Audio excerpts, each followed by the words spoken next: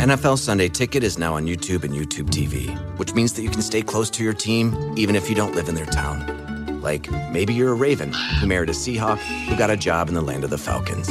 With NFL Sunday Ticket, you can watch your team's out-of-market Sunday afternoon games no matter where you live, because you shouldn't have to change teams even if you change towns. NFL Sunday Ticket, now on YouTube and YouTube TV. Go to youtube.com/presale to get $50 off.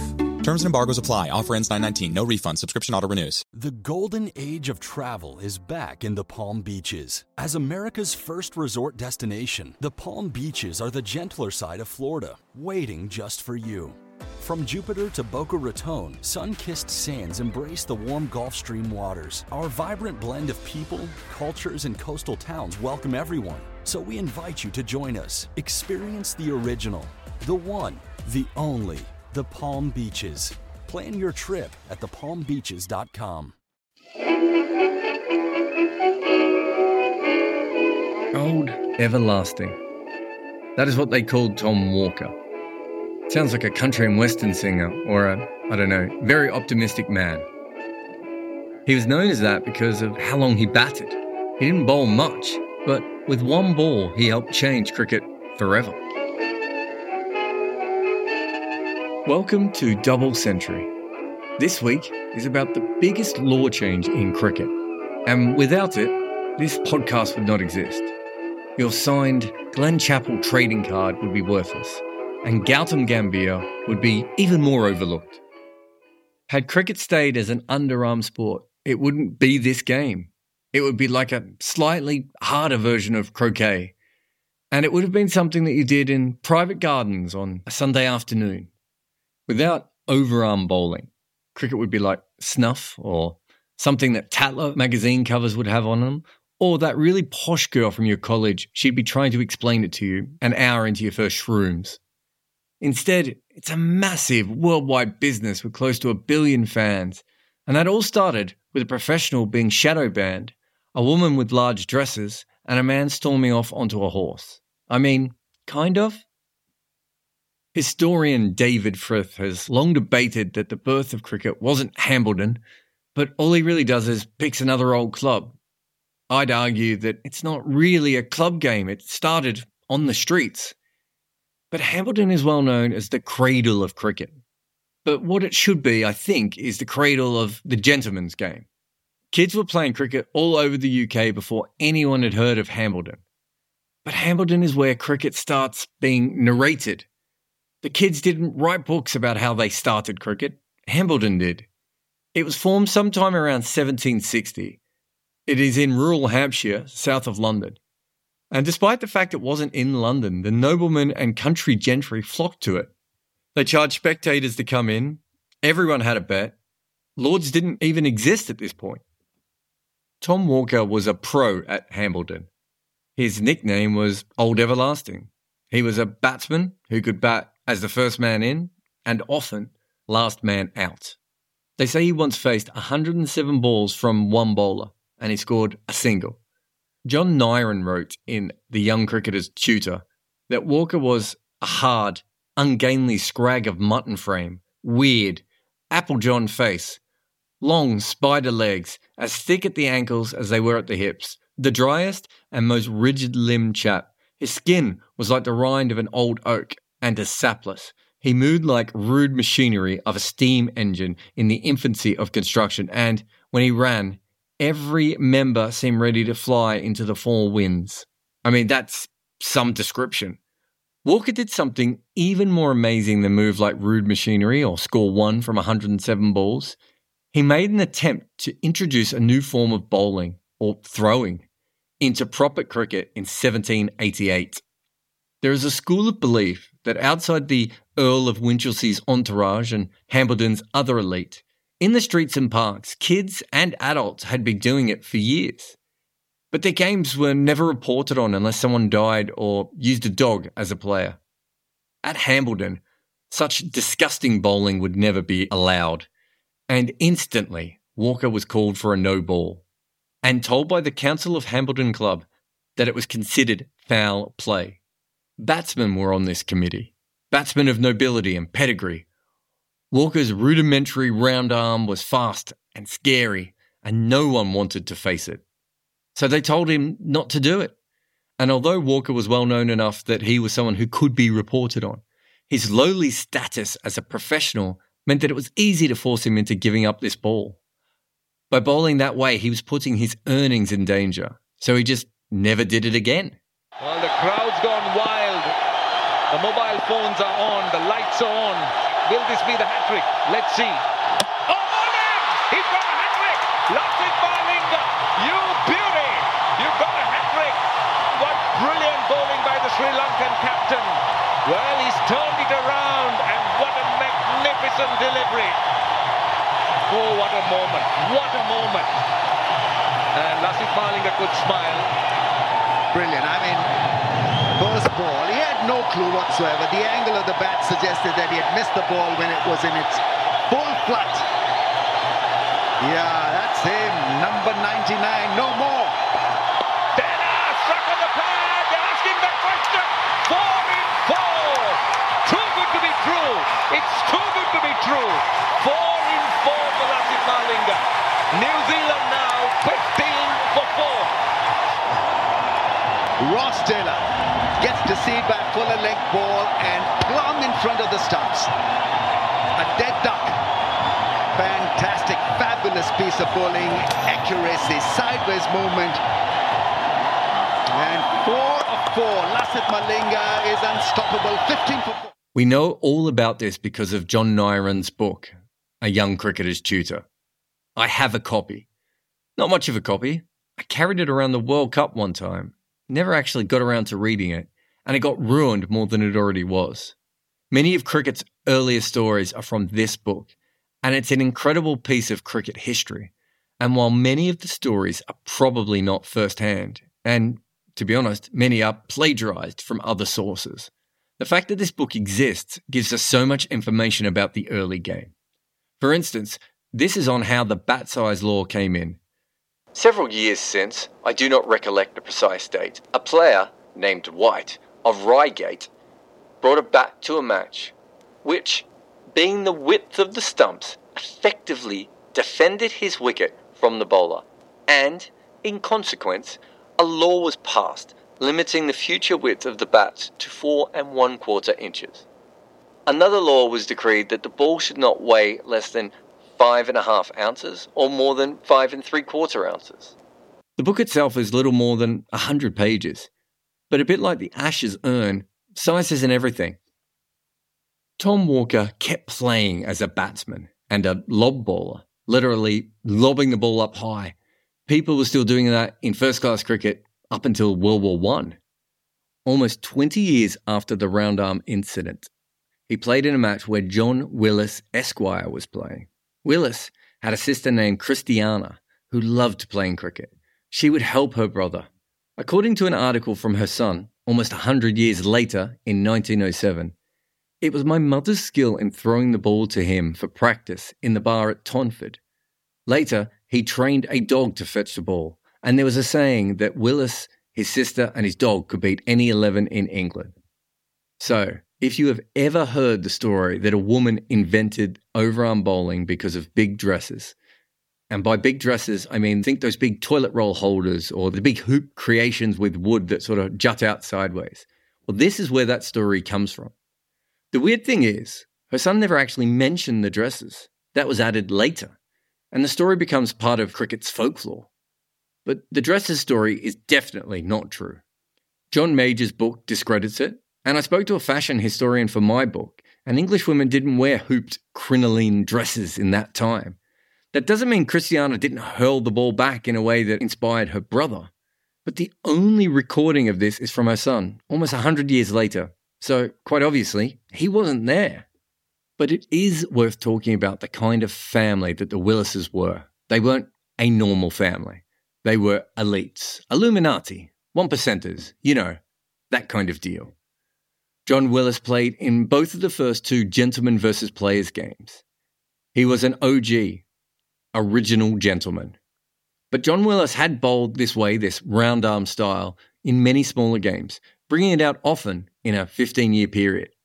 Outside of major cricket, round arm bowling wasn't completely outlawed The laws were still filtering through the game, but he wasn't always invited to play because people knew that he did bowl this way.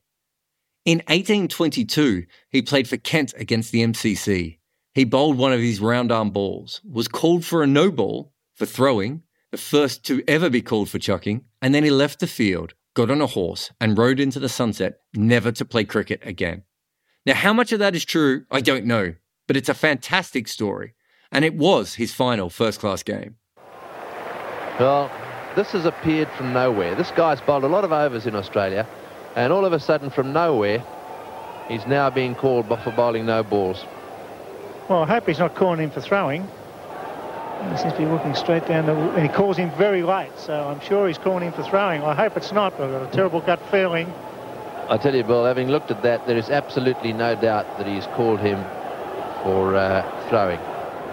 So umpire here says that is a no ball. So what he's saying is that he had his arm bent and he straightened it. The bowling of John Willis, possibly Christiana Willis, and definitely Tom Walker was very different. Underarm bowling was kind of rubbish.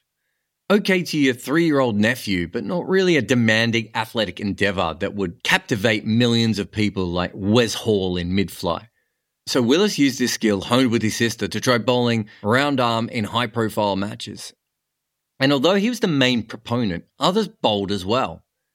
If you're imagining some kind of Richard Hadley mustached chap with grace coming in, that wasn't the case. The early round-arm bowlers came around the wicket and sort of hurled the ball, I could only assume in a style like a drunk Lasif Malinga.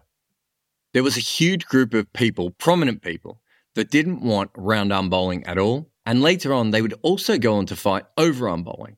William Ward was the man who bought Lord's off Thomas Lord, because Thomas Lord was actually going to put a property development on it. Ward and many of the other haters thought that overarm bowling or round-arm bowling would ruin the game.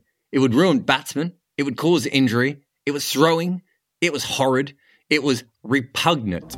While throwing, we bend our elbow and then we straighten it when releasing the ball.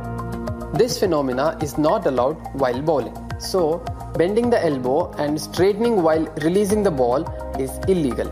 During the bowling action, once the arm reaches the shoulder level, if the elbow is bent, as shown in the video, then it should not be straightened before releasing the ball. If the elbow is bent at the shoulder level, then releasing the ball with the same bend is allowed. However, many biomechanic and video-based three-dimensional analysis conducted between period 1990 to 2003 revealed that most of the bowlers have some degree of elbow extension. Most of the bowlers' data ranged between 10 to 15 degrees. After thorough analysis, ICC decided to allow 15 degree of elbow extension. Muttaya Muralidharan's bowling action. His action was repeatedly called no ball by few umpires.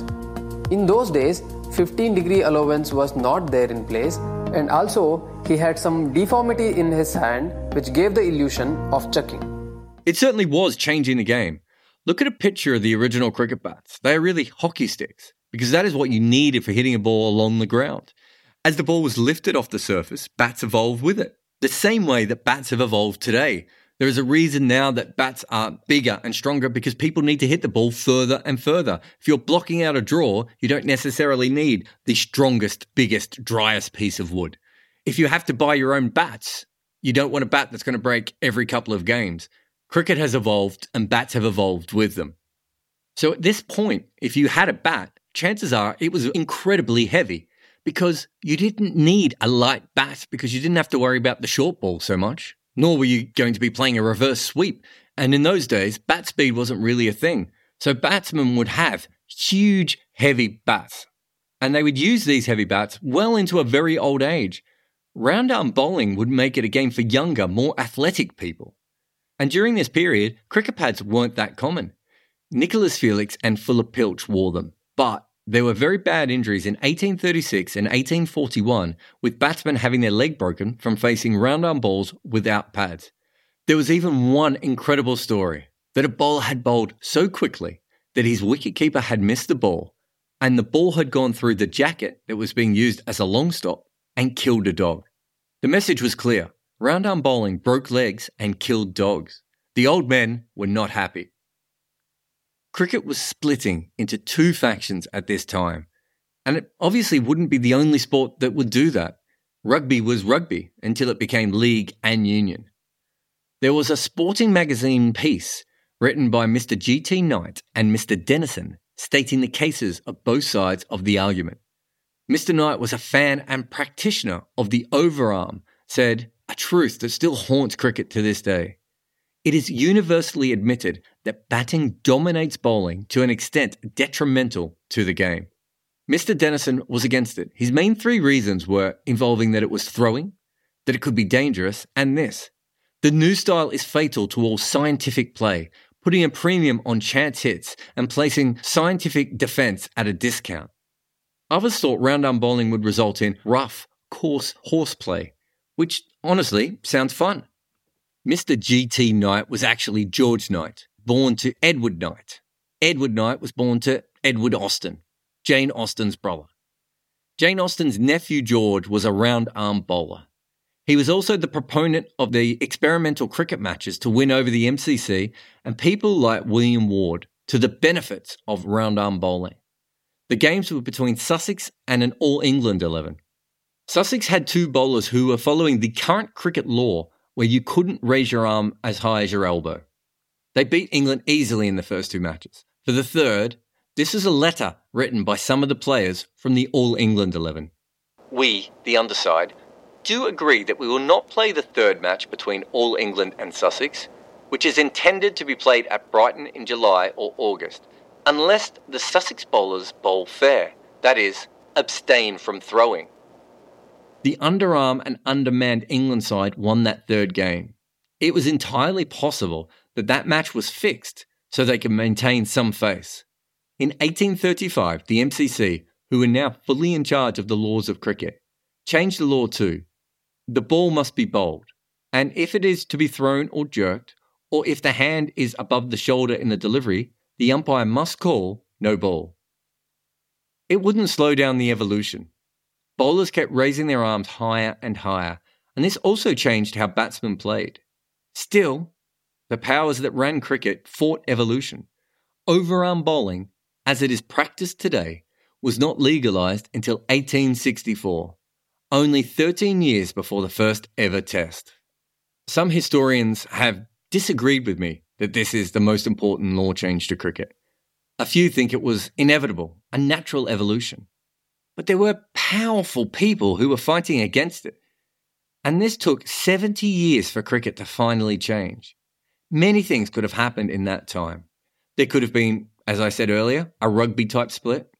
Another sport could have taken stranglehold, or cricket could have continued as this underarm game and never really got outside of England.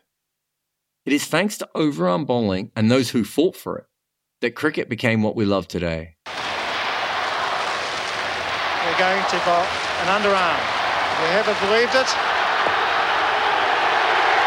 And that's a disappointing finish. Disappointed Brian McKechnie, the crowd boo, and it's all over. Well, that's disappointing, but very disappointed, Bruce Edgar. What John Willis did was actually make the game of cricket the sport that we love. Because underarm bowling is largely nonsense, even more so than off-spin. And back then, cricket was only slightly more interesting than croquet.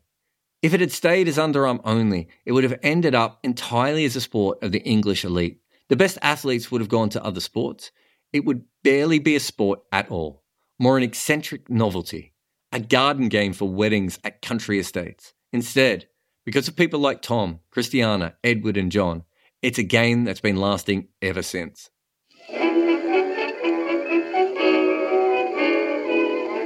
You have been listening to Double Century. I'm Jared Kimber, and a few years ago I wrote a book called Test Cricket, The Unauthorised Biography. Many of the stories that I tell in this podcast can be found there. This episode was written by me. Nick McCorriston produced it, and it was fact-checked by Bertie Moores and Abhishek Mukherjee. Double Century is brought to you by the good folk who support us at Patreon. You can find the link in the show notes. If you can spare any money, please help out. Also, if you could rate, review and share this podcast, it all really helps us. This is the first season. We'd like to do a second season, so please support us in any way you can. Thank you very much.